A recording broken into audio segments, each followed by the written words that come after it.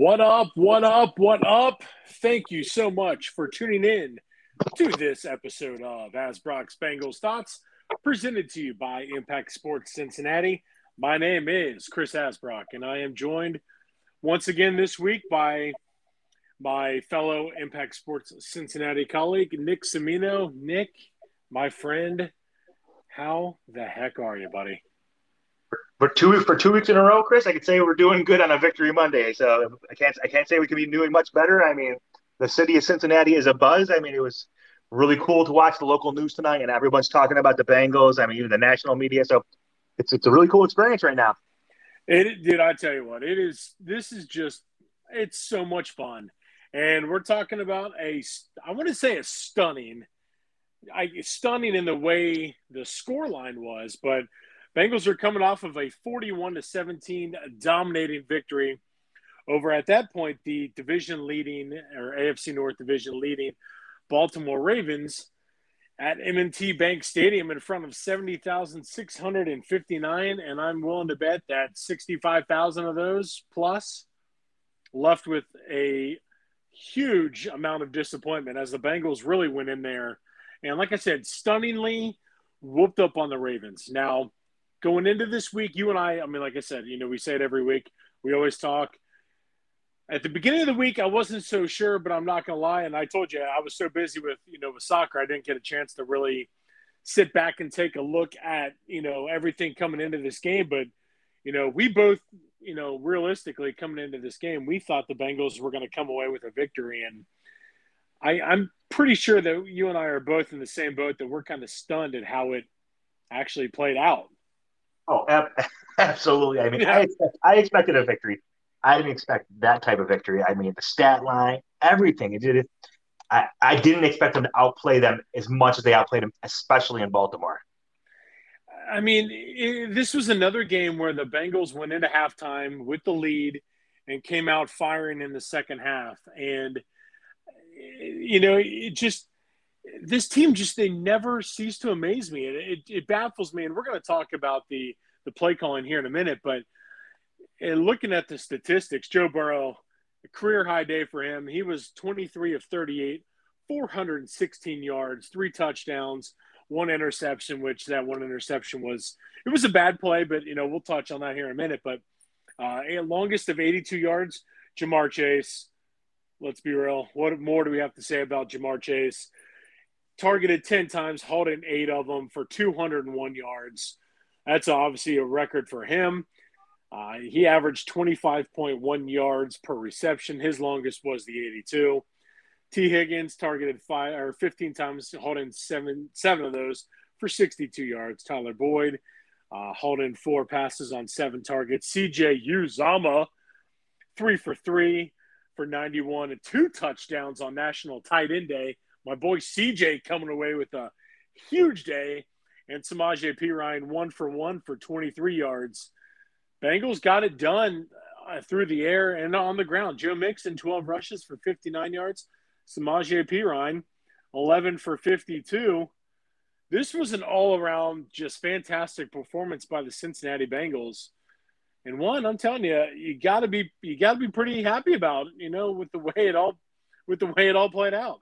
Oh, absolutely, absolutely. I mean, especially after the week before, they decimate the Lions, winning 34-11. Over the past 2 weeks, their scores are 75-28 over the past 2 weeks.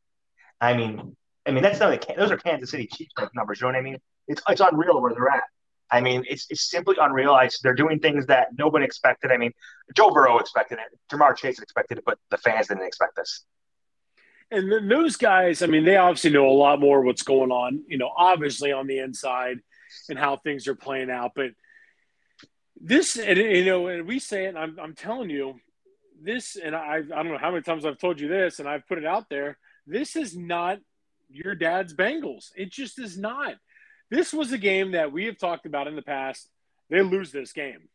Oh, flat out, they lose this game because you come off of a huge victory over the Detroit Lions in a game that wasn't close. This is a game they would normally lose on the road to Baltimore. if like I told you earlier, if Marvin Lewis was coach, they lose this game 35-3, 35-10. It's not even close. And again, nothing against Marvin Lewis. I mean, I love the guy, but his teams had that propensity to have that letdown game. Zach Taylor, this team, I know a lot of people rip on Zach, but man, we just, I think we feel a lot more different than I guess I don't want to say a lot of people, because I think the smarter people in terms of, looking at this team, I think they get it. But, he's got this culture has completely changed in how they look at it. And you got to give mad props to Zach Taylor, regardless, for what he's done with this team, because, again, this is a game that they would have lost in the past. Oh, but absolutely. Like you were saying, I mean, just to touch on what you're saying about how this is not the old Bengals. I mean, it all starts from the top down, too. I mean, now that Elizabeth and Katie run this team, they want excitement. They want young players. They want free agents. They want to compete every week in and week out. And that's why we are competing week in and week out. I mean, like 75-28. I mean, they should have beat the Packers. They should have beat the Bears. We could be talking 7-0 right now, Chris. Yeah. I mean, we're one. I mean, an Evan McPherson kick, for the love of God, if he makes a kick, we're at worst 6-1, but, if we even remotely play better in the Chicago game, we're 7-0. The only unbeaten, or we're what? I know Arizona's unbeaten, aren't they? Are they? I can't remember off the top of my head here. But we're one of the. I mean, we're right now sitting atop the AFC North, and we're right now atop the AFC overall and as the number one seed. So, but we're not even in that discussion. We're a full blown 7-0. But again, we talk about it going in. We said this team could be anywhere from 4 wins to 10 wins. I mean, realistically, we got to go 5-5 over the next 10 games to have 10 wins. Man, look at the schedule. That's very doable. I mean, this team is – it's just what we're seeing from this team. And, again, people in Cincinnati, I think we're tired of getting kicked around by the national media. And I think it's gotten to that point where it's kind of like we're seeing this and we know what this team's about. We're seeing what this team can do. And it's kind of like, guys, and it's almost like, damn it, we know what we're talking about here when we see our team. Absolutely. And I mean, you could rewind a couple years back. And now if this was Marvin Lewis as a head coach, this is, I mean, like, so this is obviously, it's off topic, but it's on topic. If Marvin Lewis would have won this game, they'd be 5-2 right now. Marvin Lewis would be sitting at his press conference with that constant smirk on his face. I do kind of miss that. So do I. I really do. I do miss that smirk. Like you said, Marvin did loads for this team. He got this team where it needed to be. They're back around. He was a great coach. He should be in the Ring of Honor. If he's never not, this is a disappointment. He could have a statue in front of the Bengals Stadium, and then trust me, I would never complain. The man was a genius. He turned the organization around. But if he would have won this game, the 41-17, he'd be sitting there and talking about everything we did right against the Ravens and everything like that. Zach Taylor, on the other hand, he gets it. Today at the press conference, he didn't even want to talk about Baltimore. He wanted to talk about the Jets and moving on to the Jets. It's a mentality. That's the Bill Belichick mentality. This week's over. Let's get it behind us. Let's go on to the next opponent. Like Bill Belichick always says, it's on to Cincinnati. It's on to Minnesota. Whoever's that game's over. Let's move on to the next. And he wants to focus on the Jets. And I'll tell you one thing. He'll be ready for the Jets. And I mean, now that the Jets have traded just this evening, traded for Joe Flacco, it'll be an interesting game this coming Sunday. When you sent me that text, I was like, I legit thought you were full of crap. I'm not kidding. Oh, I mean, I saw that come through. I saw that come through on Roto World there, and I was like, "Are you serious?" But I've actually done some reading since then, prepared for you here tonight, and that the New York Post reports that Flacco will not start this weekend, and Mike White will start, and that Flacco will back him up for 1 week. And then obviously going forward, Flacco will become the starter, but they do still expect Mike White to start on Sunday. Well, I like hearing that. That's coming from the Post. That's the main outlet for the Jets. So I'm trying to get some sort of relevance with that. I'm hoping so. I mean, you would like to think so. It's kind of like, I mean, but again, this, like I said, the total culture change in this team. I mean, you just look at what this defense, and again, I know I've been, full blown tooting the horn of, the defense, and and Lou Anarumo, what this guy, I think, and I know I've said it, I'm just blue in the face. I've always thought he was a much better coach than what people were giving him credit for. If you look at what Lou Anarumo had to deal with over the last couple of years, I mean, let's be real. He was faced with a couple guys who didn't want to be here. They were done, and those guys are now out of here. So they had the negative voice in the locker room. He was dealing with those guys. He was dealing with guys who were just down injured, a depleted defense. And now look at them. This defense is on the verge of being an elite defense in the NFL. They're a damn good defense in the NFL right now. They're on the verge of being elite. And just think, there's still guys that we don't even have playing right now. Joseph Osai. Imagine if Osai was playing right now with this team. My God. I mean, but you're bringing in guys who have the reputation, who want to win. They want to change that culture. Trey Hendrickson. Who would have thought Trey Hendrickson would be where he is now? I mean, I was fine with them getting rid of Carl Lawson. I was fine with that because I know you weren't as happy bringing in Trey Hendrickson as I was, but I mean, you were thrilled. Don't get me wrong. You're like, okay, that's a good replacement, but he has to step up and play. And now, that was your thing. You were the one you said, I mean, you like it, but you're going to like it more if he can step up and play. Like I said, the more I read about him, the more I actually did like him. I mean, he really is he epitomizes what the Bengals are all about, especially what Anarumo's about. He's a high motor guy. He's constantly on the ground. And I mean, and let's be honest. I mean, Sam Hubbard was quiet last year. He's made Sam Hubbard a better player. And I mean, Sam Hubbard had 2.5 sacks yesterday. He plays a lot more determined now. And I mean, I just think they click with each other. And I mean, as much as you don't want to say it, and we're probably one of the very few teams in the NFL. And I mean, you probably could look it up. How many teams in the NFL have 2 white defensive ends? Oh, well, you don't see it too often. Yeah, you don't see it too often. And what I love is, like you said, the motor factor of these two guys is just, I mean, Trey Hendrickson. I mean, like I said, I like Carl Lawson. I did.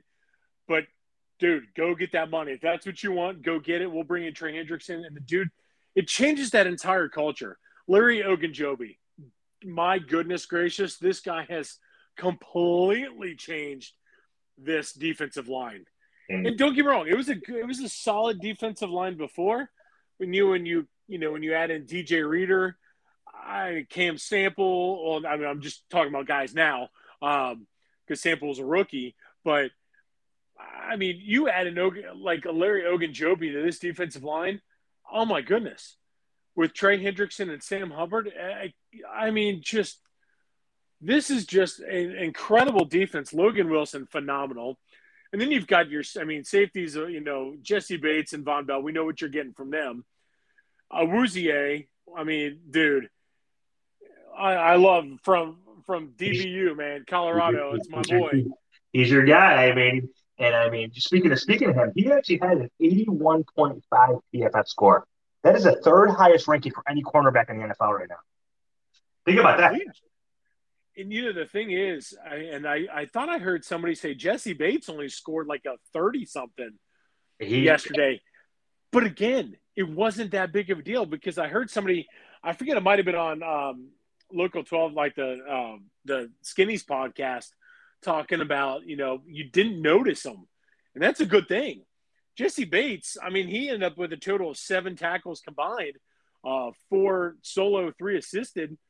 And the dude was, I mean, he graded, I guess, that low. I mean, incredible. I mean, this was just an overall dominating performance by the defense where, again, you're facing Lamar Jackson who – and this is what does drive me nuts. And I think it was totally overblown. And exactly what, we had talked about last week when it came out was the whole Logan Wilson comment about Lamar Jackson's a running back who plays quarterback. That's exactly what he is. 100%. That was meant with no disrespect at all. None. To me, that's a compliment to Lamar Jackson, but the Ravens took it however they wanted, which is fine. If you want to take that as bulletin board material, then by all means do it. But that's not – I mean, Lamar Jackson led the Ravens in rushing by 74 yards. And he does that by choice. Exactly. I mean, like I said, Lamar Jackson is a if you're great going to quarterback. if you're going to constantly run the football, that means you feel you're the best option to run the football. And hey, you know what? He is. He's the best option. He's the best athlete on the field.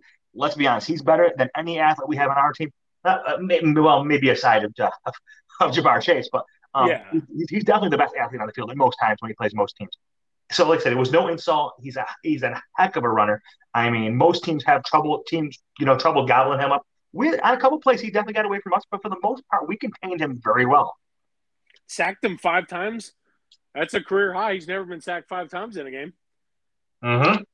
I mean, so, But I or mean, he might have once by Pittsburgh, I think. but now that you're talking about defense, okay, and I want to get back to like the free agency moves in here. You touched on Carl Lawson here, who we replaced with obviously with Trey Hendrickson, and obviously Carl Lawson. It's not a fair example this year because Carl Lawson is out for the season. So Yeah, obviously unfortunately. we won't see him on Sunday, which probably is a good thing. But we replaced him with Trey Hendrickson. Trey Hendrickson has a 70.5 PFF score, which is amazing. The other big loss we took in free agency was obviously we saw William Jackson walk, and William Jackson. I mean, we lost him by because he wanted $14 million a year, and we got two guys. William Jackson's PFF score this year 46.8. We replaced him with Chinny 81.5. We replaced him with Mike Hillen 62.5, and we also replaced him with Eli Apple. Eli Apple, who's our third corner, scores a 50.7. He's higher than William Jackson right now. Which, it was really funny. We talked about, and I even said, I was on the screw you William Jackson train after he came out and was basically bad-mouthing the Bengals. Oh, absolutely. And I'm like, you know what? At He that bad-mouthed point, because we didn't give him the $14 million, and we went out and signed two other guys. He was upset. But it's like he's not a shutdown corner. It's being shown that now. It's obviously he's being made an example of it. So he played above his. He overperformed. If that's, I mean, in all reality, and I'll say it. I mean, I think he overperformed. He's not as good as he thinks he is, and he's not as good as as I'll just say basically as people think he is. He's not, and it's showing that as we're bringing in guys. Awuzie, who, like I said, is an absolute stud. Mike Hilton has been nothing short of phenomenal, and Eli Apple, who. Let's be real, isn't the best corner, but the dude's got first round talent and he's been playing well as of late. So he had a low score right now with a 50.7. And if you look at it, it's all because of week one against the Bears. Since then, his scores have gotten better and better and better. He had one bad week. We all know it. During that one drive, he gave up 3 bad plays. We all saw it, everything like that. But since then, he has become a very reliable corner. And he said he does nothing but commend Anarumo for making a better corner again. So, I mean, good on us. I mean, like we've turned his career around for him, honestly, and I love the fact of it. I think he's out there every week. I mean, he had to replace Trey Waynes, in a pinch, and he's done a great job. And let's be honest, we're paying him a lot less money than Trey Waynes, and he's doing a heck of a job. Bingo. And, I mean, these are guys that, you bring in to change that culture, and look what it's done. This team believes, which is dangerous. Anytime you get a team that believes that they can win, and they're getting the victories to go along with it, it's a very dangerous situation. Absolutely. That's what we could be looking at here. And not to mention, we still have Trey Flowers sitting on the bench right now. Yeah, think about that. I mean, that is, That's a 5-year starter from Seattle. He started every year. He pretty much started every game of his career. And he's sitting on our bench now. He ended up with a tackle yesterday. So, I mean, he made it on the score sheet. So there we go. But and looking at the individual statistics here, again, Lamar Jackson, he was 15 of 31 for 257 yards. The Bengals overall gave up, 393 total net yards. It didn't feel like it, though. No, it did not feel like Lamar Jackson had 88 yards rushing and 257 yards passing. It didn't feel like a game where Lamar Jackson was, I don't want to say a dominant, because he wasn't dominant by any means. But, it just wasn't a game. It didn't feel like the Bengals gave up that much really overall in this game. It just didn't. Think about it. I mean, they're up 13-10 at halftime. They go into half with a lead. They come out after half, and Lamar leads them down 3 plays. Then they hit the deep bomb to Marquise Brown there. Hollywood Brown hits a deep bound to him, which still, honestly, if I look at that again, I still don't think it's a touchdown. I think he's bobbling when he's on the goal line. But here nor there. But he scores it, and they don't score after that. That was the last score we gave up. The first score of that second drive. They don't give up one other touchdown after that. Think of that. I mean, it was literally this was. I mean, the Bengals were up 3-0 at the end of the first quarter, and then it was each team scored 10 points in the second quarter, so the Bengals were up 13-10. After that, they outscored them 28-7 in that second half. I mean, this was just a game where the Bengals really, and again, that pass to Hollywood Brown, that was a sick throw. Beautiful catch. I mean, I'm going to disagree. I think he did get it. I think he got it in. But, man, I mean, regardless, even if he caught it or not, I don't really care. It was an incredible catch by Hollywood Brown on that one. And just, I mean, a game to where, again, the Bengals, they came in, they were believing, and they had this plan that they were, they weren't going to let the Ravens beat them in the aspect. And let's be real. The Ravens aren't – they've got three studs really on that team. Lamar Jackson, Hollywood Brown, or no, not Hollywood Brown. Hollywood Brown's not – I mean, he's a stud, don't get me wrong, but he's not one of the guys. I would say Andrews, and I would say Marlon Humphrey on the defense. Those are the three guys that are really the main three guys on that team. I mean, Hollywood Brown's good, don't get me wrong, like I said. And you got Patrick Queen on defense. He's good, but again, nothing overly, Calais Campbell is a stud, but outside, he was back in his heyday. I mean, he's still good, but he's not the player he used to be. He's not the player he used to be. Exactly. Like, I don't fear him like I did.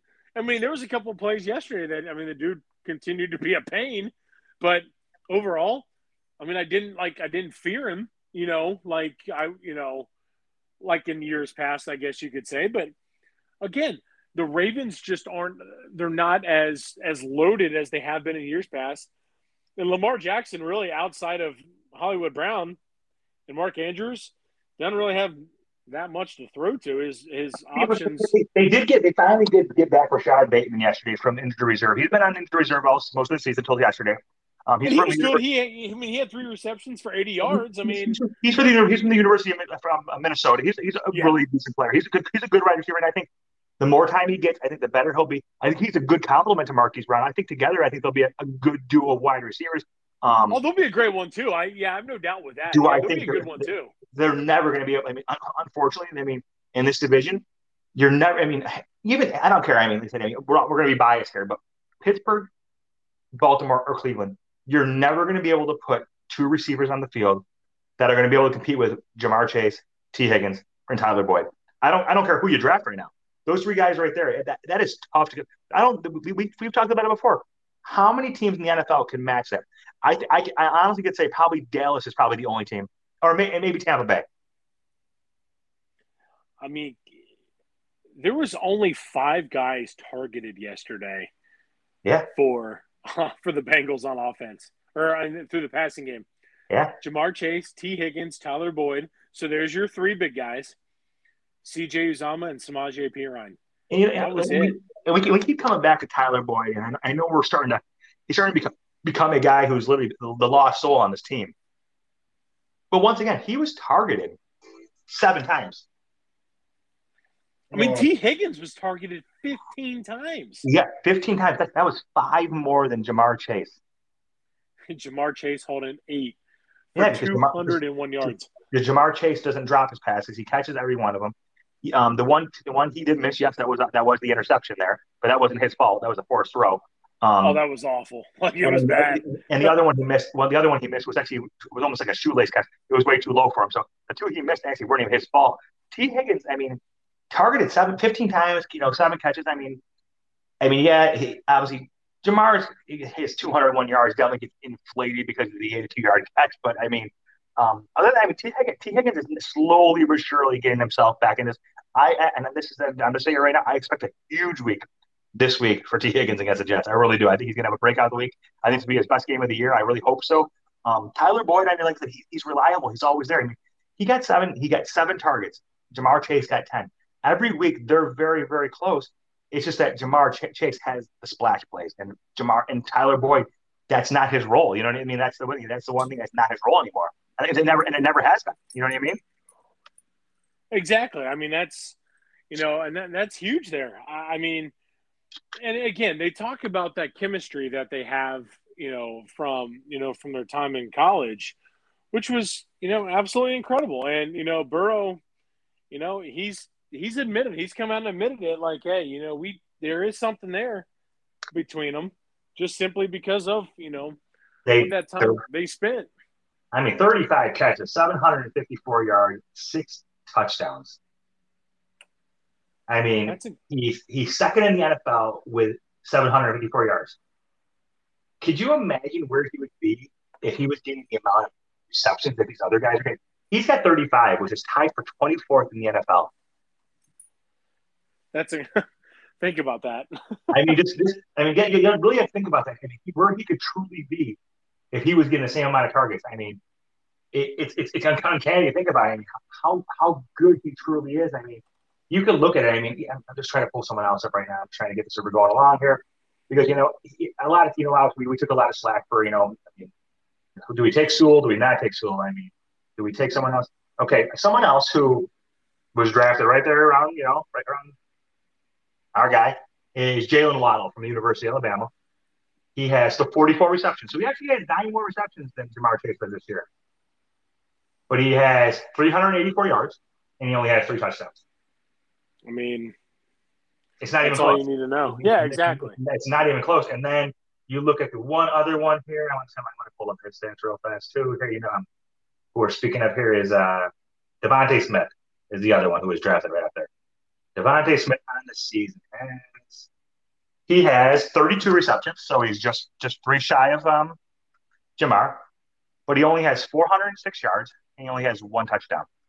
So it's uncanny. I mean, how much better he truly was than these 2 other guys who were during the draft. They were saying that they could possibly be better than him. It's obviously that they're truly not better than him. It's not even close. And I mean, could you imagine? Devontae Smith won the Heisman Trophy this past year. Well, that like 2 years ago. And Jamar Chase didn't even play. I know. Hey, look up the stats real quick for me for Kyle Pitts. Oh, Kyle Pitts get better week to week. Kyle Pitts is going to be good. I was going to say, because I'm not going to lie, I was on board with Chase. I mean, I was, but yeah, I was on Kyle Pitts. I was on his train. I really was, because I thought he'd be a little bit more of a game changer. But again, he plays for the Falcons, so he had a monster game on Sunday. He had 7 receptions for $163 on Sunday. There we go. That's pretty darn good. For the season, he now has 31 receptions, so he's right around Chase and right around Devontae Smith. Okay. He has 471 yards. Okay. And he has 1 TD. Oh wow. Okay.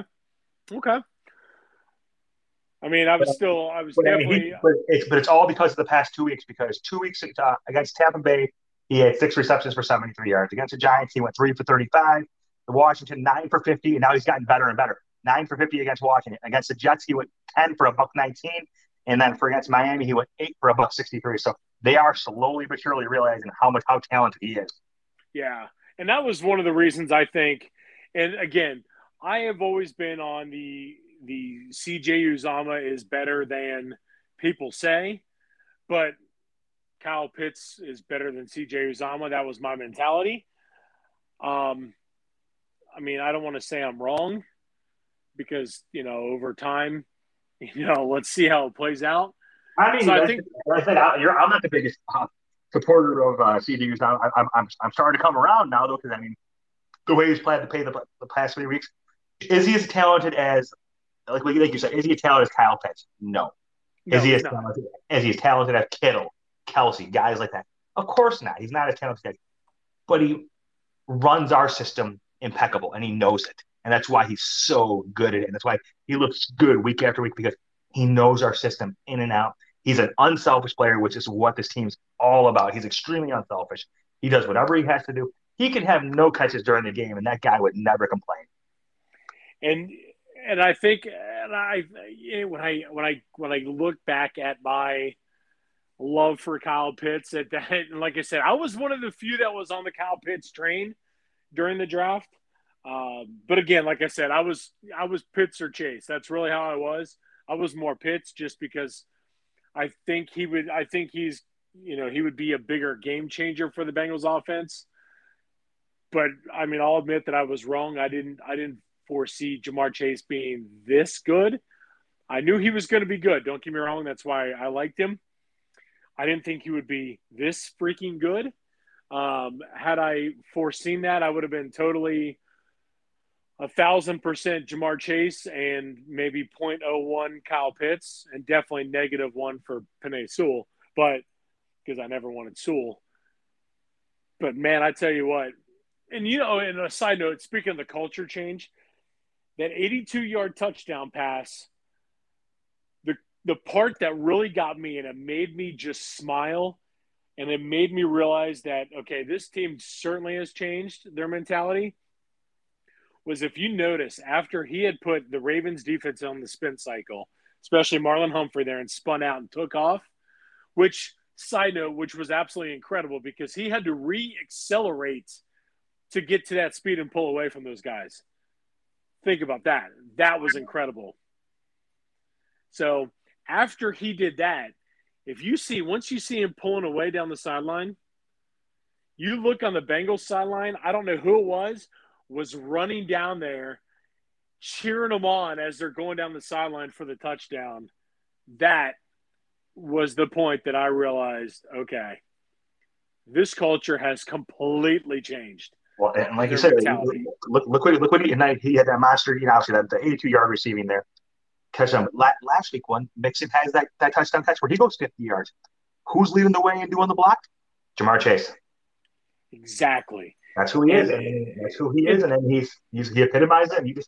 He's like Joe Burrow. These guys just want to win now. That's all they want to do. I mean, they'll do whatever they need to do to win. They will.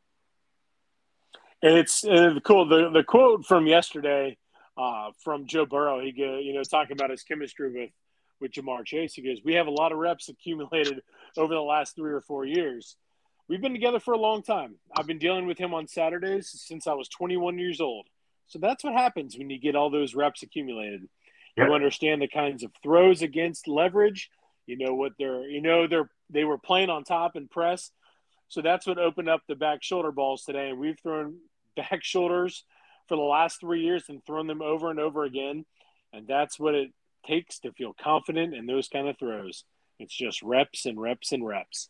And that, I tell you what, those two on those back shoulder balls, absolutely incredible. I mean, it is amazing to watch their chemistry. It really, truly is. And that's one thing that, people were saying, with Jamar Chase is, see what he can do with Joe Burrow. I mean, these guys have been together for a couple of years. We know what they can do. We saw what they can do in the national championship. And, man, I'll be damned if it ain't coming to fruition now in the first 7 games of this NFL season. It's just amazing. I think, like you said, we talk about it all the time. It's amazing what one guy truly did to the organization. I mean, like I said, I mean, if we would, obviously everybody, we had the team Sewell team Chase thing. Sewell was never going to give you the dynamic that he's giving. He gives excitement. He gives you splash plays. He's giving a score. I mean, we're 5-2 because of him. And I mean, as much as you don't say one guy wins the game, he's put us in position to win every one of these games, and it's all because of him. And it's amazing because without him on the team this year, what do you think our record is without Jamar Chase? Oh man, if we had taken that's a poll that we should put out on Twitter. Is that what would their record be right now if they didn't have him? I mean, I would say maybe 1 or 2 wins. Because I think, I mean, oh man. I mean, Penei Sewell, I mean, who's to say, I mean, against some of the defenses that the Bengals have faced so far, I mean, who's to say Penei Sewell doesn't get absolutely lit up by. Which he has been in Detroit. I mean, it's like I said, I mean, I think without him right now, I say without Chase through 7 games, we're 3-4. Maybe 2-5, maybe. He's that much of a difference maker. I completely agree because it's just that dynamic, and he takes the top off the defense, and it doesn't matter who's covering him. I mean, Marlon Humphrey he's the hands down one of the best corners in the game. I mean, he is. Marlon Humphrey is an absolute stud of a corner, and he traveled with Jamar Chase throughout the game and was on him. Yep. But Jamar Chase, I mean, dude goes for the tune of 201 and one touchdown. And that one touchdown was an 80-yard or an 82-yard touchdown reception where he catches a quick slant for a first down, which is what Zach Taylor was like, we're just going for the first down there. And then the dude puts Marlon Humphrey in a spin cycle, takes off and reaccelerates and takes it, to a house call. I mean, that is incredible. And we move on this week to the New York Jets, okay? The New York Jets' two starting cornerbacks are Brandon Elois and Bryce Hall. I mean, now, I don't want to be one of those people, but these dudes they're set to be abused.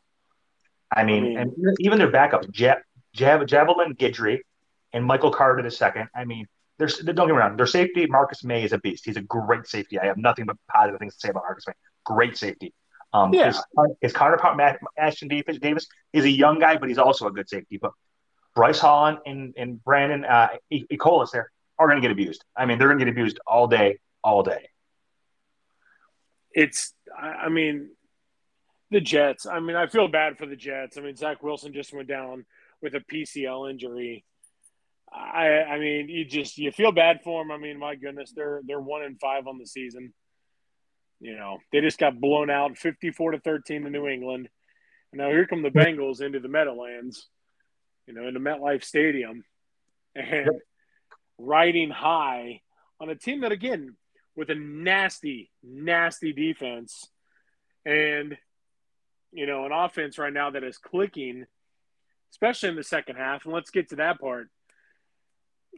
And I remember you saying it the other day to me on the phone. It made me chuckle. You were like, imagine if we had Marvin Lewis for the first half and Zach Taylor coaching the second half. We'd be unbeatable. We'd be unstoppable. Nobody could stop this team. Marvin Lewis, his MO was get the lead. Yep. And then we're going to play not to lose in the second half. Where you got Zach Taylor, who's just like, we're just going to run it on every down until it gets the last minute of the half. Then we air it out, and then we come out guns a-blazing in the second half. Now, it's kind of like, okay, but imagine, I mean, it's kind of when you get to that part of the game, you kind of wonder what the heck. I mean, like, what's going on here? It kind of baffles me. I think like I said, most reporters, and like you said, you've heard that he's trying to feel out the defense. And honestly, that's the only thing I could think of. He's trying to feel out the defense, see how they're going to play us, and see what they're going to do. He's just trying to see what their whole MO is going to be against us for today. That's the only thing that makes sense, because other than that, I mean, if he was to open it up like he does in the second half, I think the reason he doesn't do that, I think he waits for the second half because, I mean, he doesn't want other teams to open it up either, right off the bat too, so we don't get into like it's a passing battle.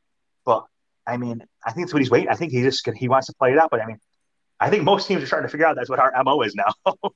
I know it's kind of one of those things to where it's like, all right, we know the second half is going to be an absolute battle, but I mean, again, if that's if that's truly what he's doing, and obviously he's not going to come out and say it. I mean, he's not going to give away exactly, but that's what he's doing in terms of feeling out the defense and seeing how the game is going to go.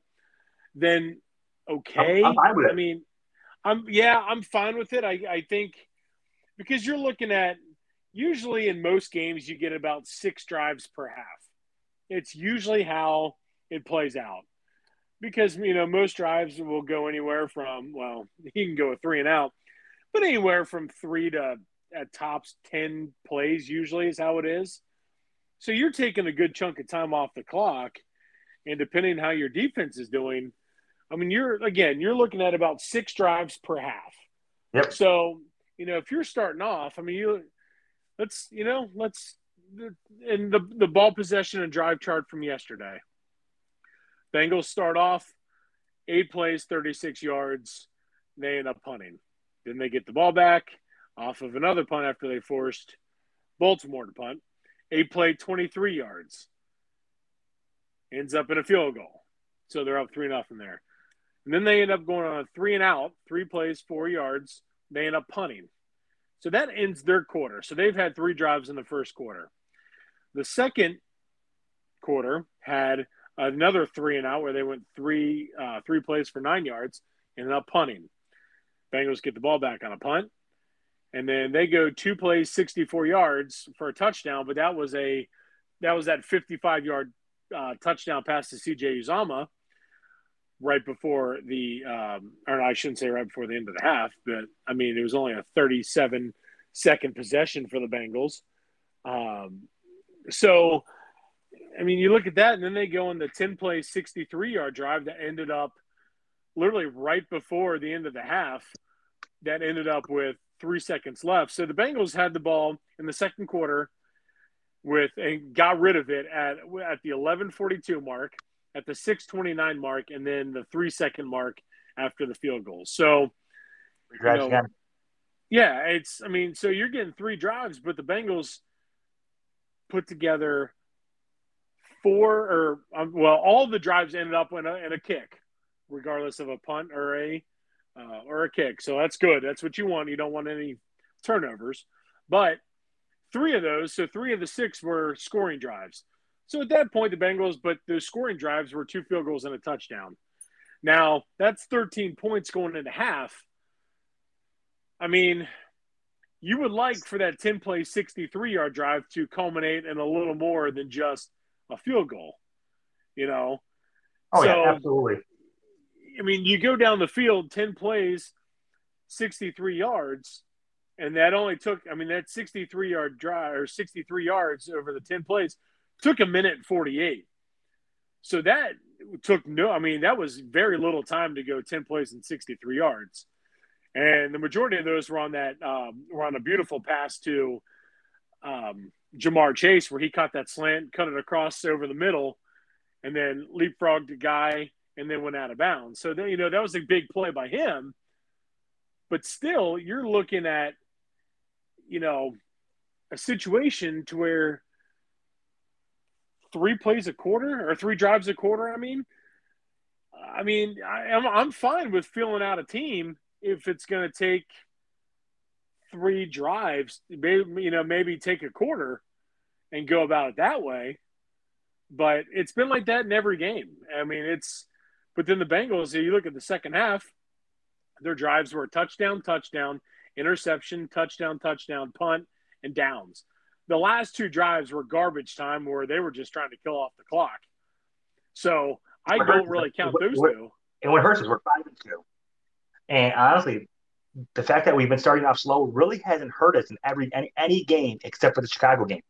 Because the Chicago game, we were outscored in the first half 7-0. We never scored. And then in the third quarter, we only scored a field goal. So we didn't score our 14 points till the fourth quarter. So that is the only game where it did come back to bite us that we didn't score at all during the first half. Because we started off so slow, we didn't accumulate enough in the second half to come back. So that right there alone, that game right there, if we start off quicker, we win that game. And that was Joe Burrow. That was him. He just had an awful game that day. Oh, that was definitely by far his worst game of the season. 19 of 30, 207 yards, 2 TDs, which we got in the fourth quarter, and 3 interceptions. 3 interceptions on 3 consecutive passes. Yeah, and one of those was a pick 6.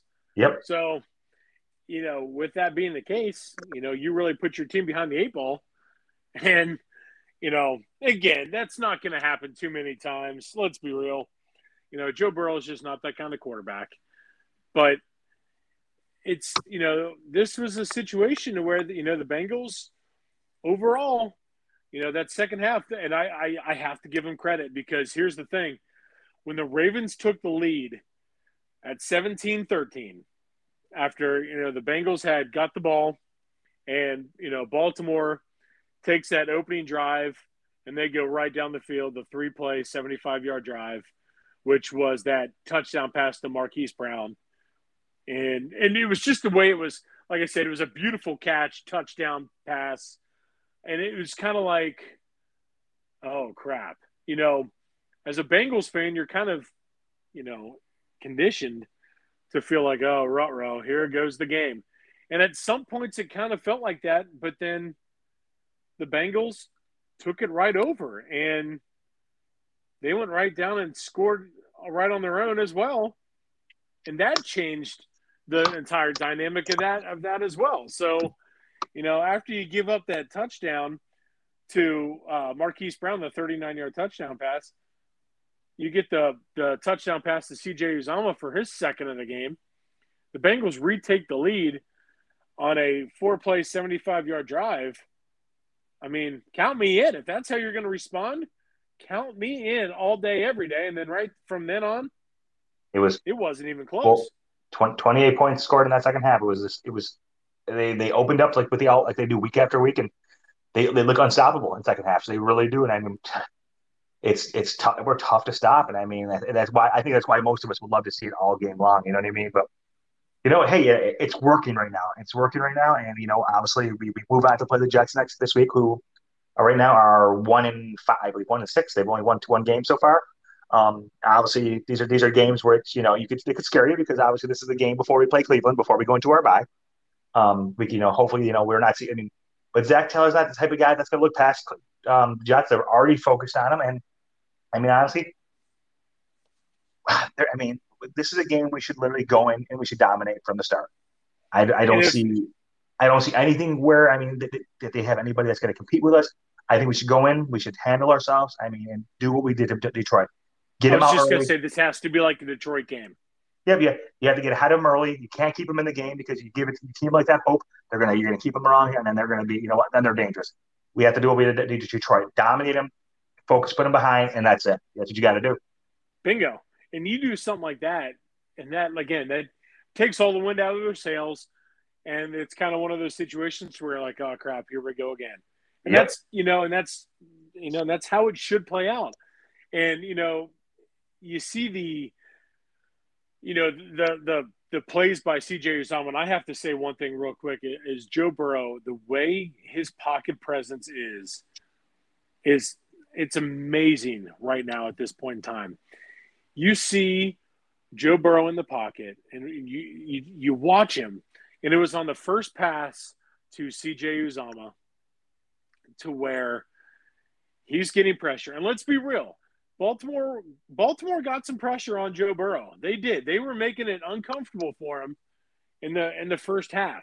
But Joe Burrow stepped up and made plays when he had to, in terms of avoiding the pressure. And he slid around in the pocket and moved up, and then fired that pass to C.J. Uzomah for the touchdown. That was gorgeous. I mean, that kind of play was incredible. And I have to give credit to Drew Sample, who made the play and made the block on what's his face? Calais Campbell. Yeah, Calais Campbell. Yep. I can't believe I blacked out on his name. On Calais Campbell to make that play even happen. Yep. And then the second thing I want to say about with Joe Burrow was the little pump fake he did on the other pass to C.J. Uzomah. He did a quick pump out to – and look, I can't remember who the receiver was out on the right, but it was at Higgins, I want to say. Higgins, yeah. Just a quick pump, and then fired it straight to Uzomah for that second touchdown pass. It's those little things right there, and his movement in the pocket. Man, it makes me smile watching Joe Burrow. And I just, it's truly incredible. It is truly incredible watching him do his magic. And it's, wow. Plain and simple, wow. He's only now played officially 17 games in the NFL. There we go. And he's faced Baltimore for the second time, and he has faced Pittsburgh for the second time. And both times he did a much, much better job than in the first time. He's 1-1 against each one of those teams. Exactly. And he's got Cleveland up next. Yep. To where, I shouldn't say up next after the Jets, but the Jets, yep. But he had a solid game in that first one too, where he chucked it 60+ times in that game against Cleveland on Thursday Yeah, Night Football. we lost that game just because it was a high scoring battle and our defense was a lot weaker then. But I mean, I expect our defense to play a lot better than we did in that game. Oh, every bit. Again, touching on it defensively real quick as we start to wrap this up. Again, Bengals gave up 393 total net yards, 115 net yards rushing. Again, the majority of those were to Lamar Jackson. So, okay, I'm fine with that. Gave up 278 net yards passing. That is obviously including the sacks. They were, they forced Baltimore to punt 6 times for 44 yards.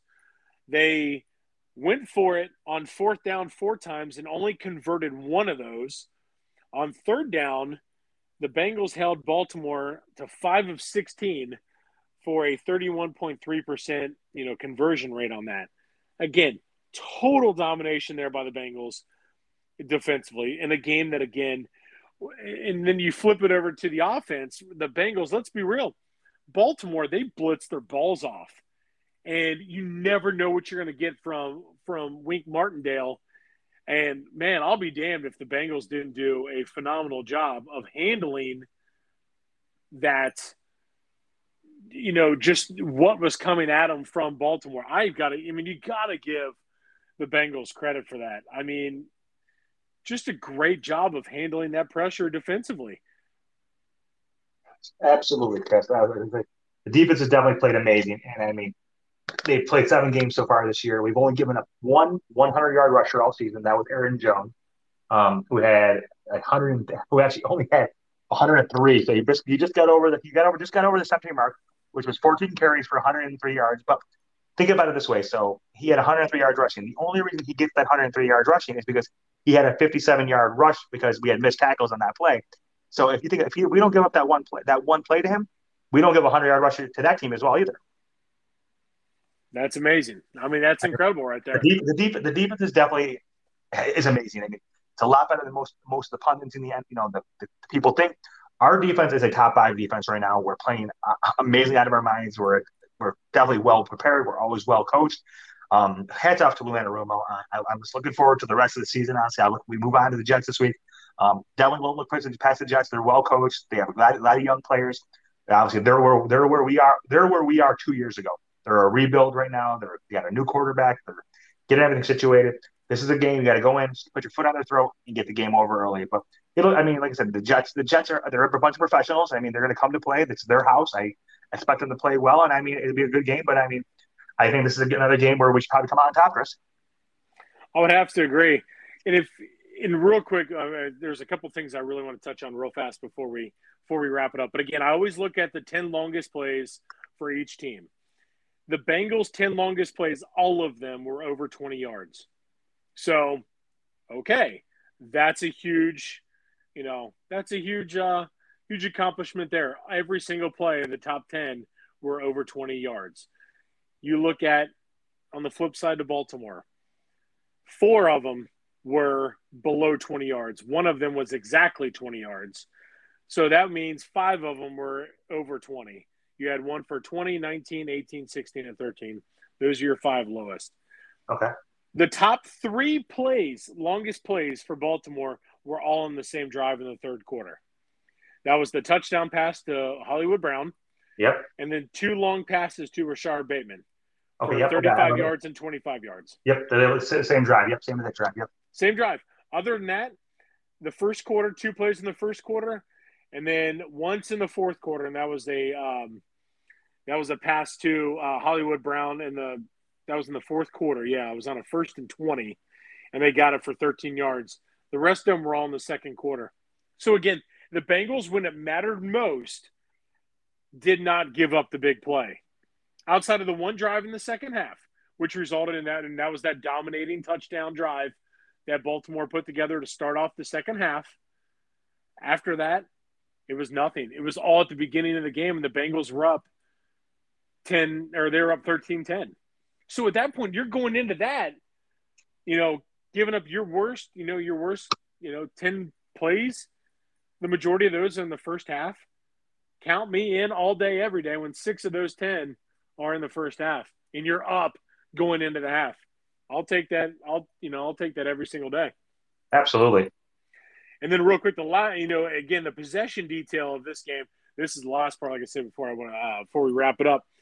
Overall in the game, the largest lead was the Bengals, 24. The largest lead for Baltimore was 4 points, and that was at the 17-13 mark. Early on in the second half, right after Baltimore took the lead. The Bengals had 7 drives leading the game. Baltimore had none. Time of possession while leading, 14 minutes and 29 seconds. Baltimore had 12 drives trailing.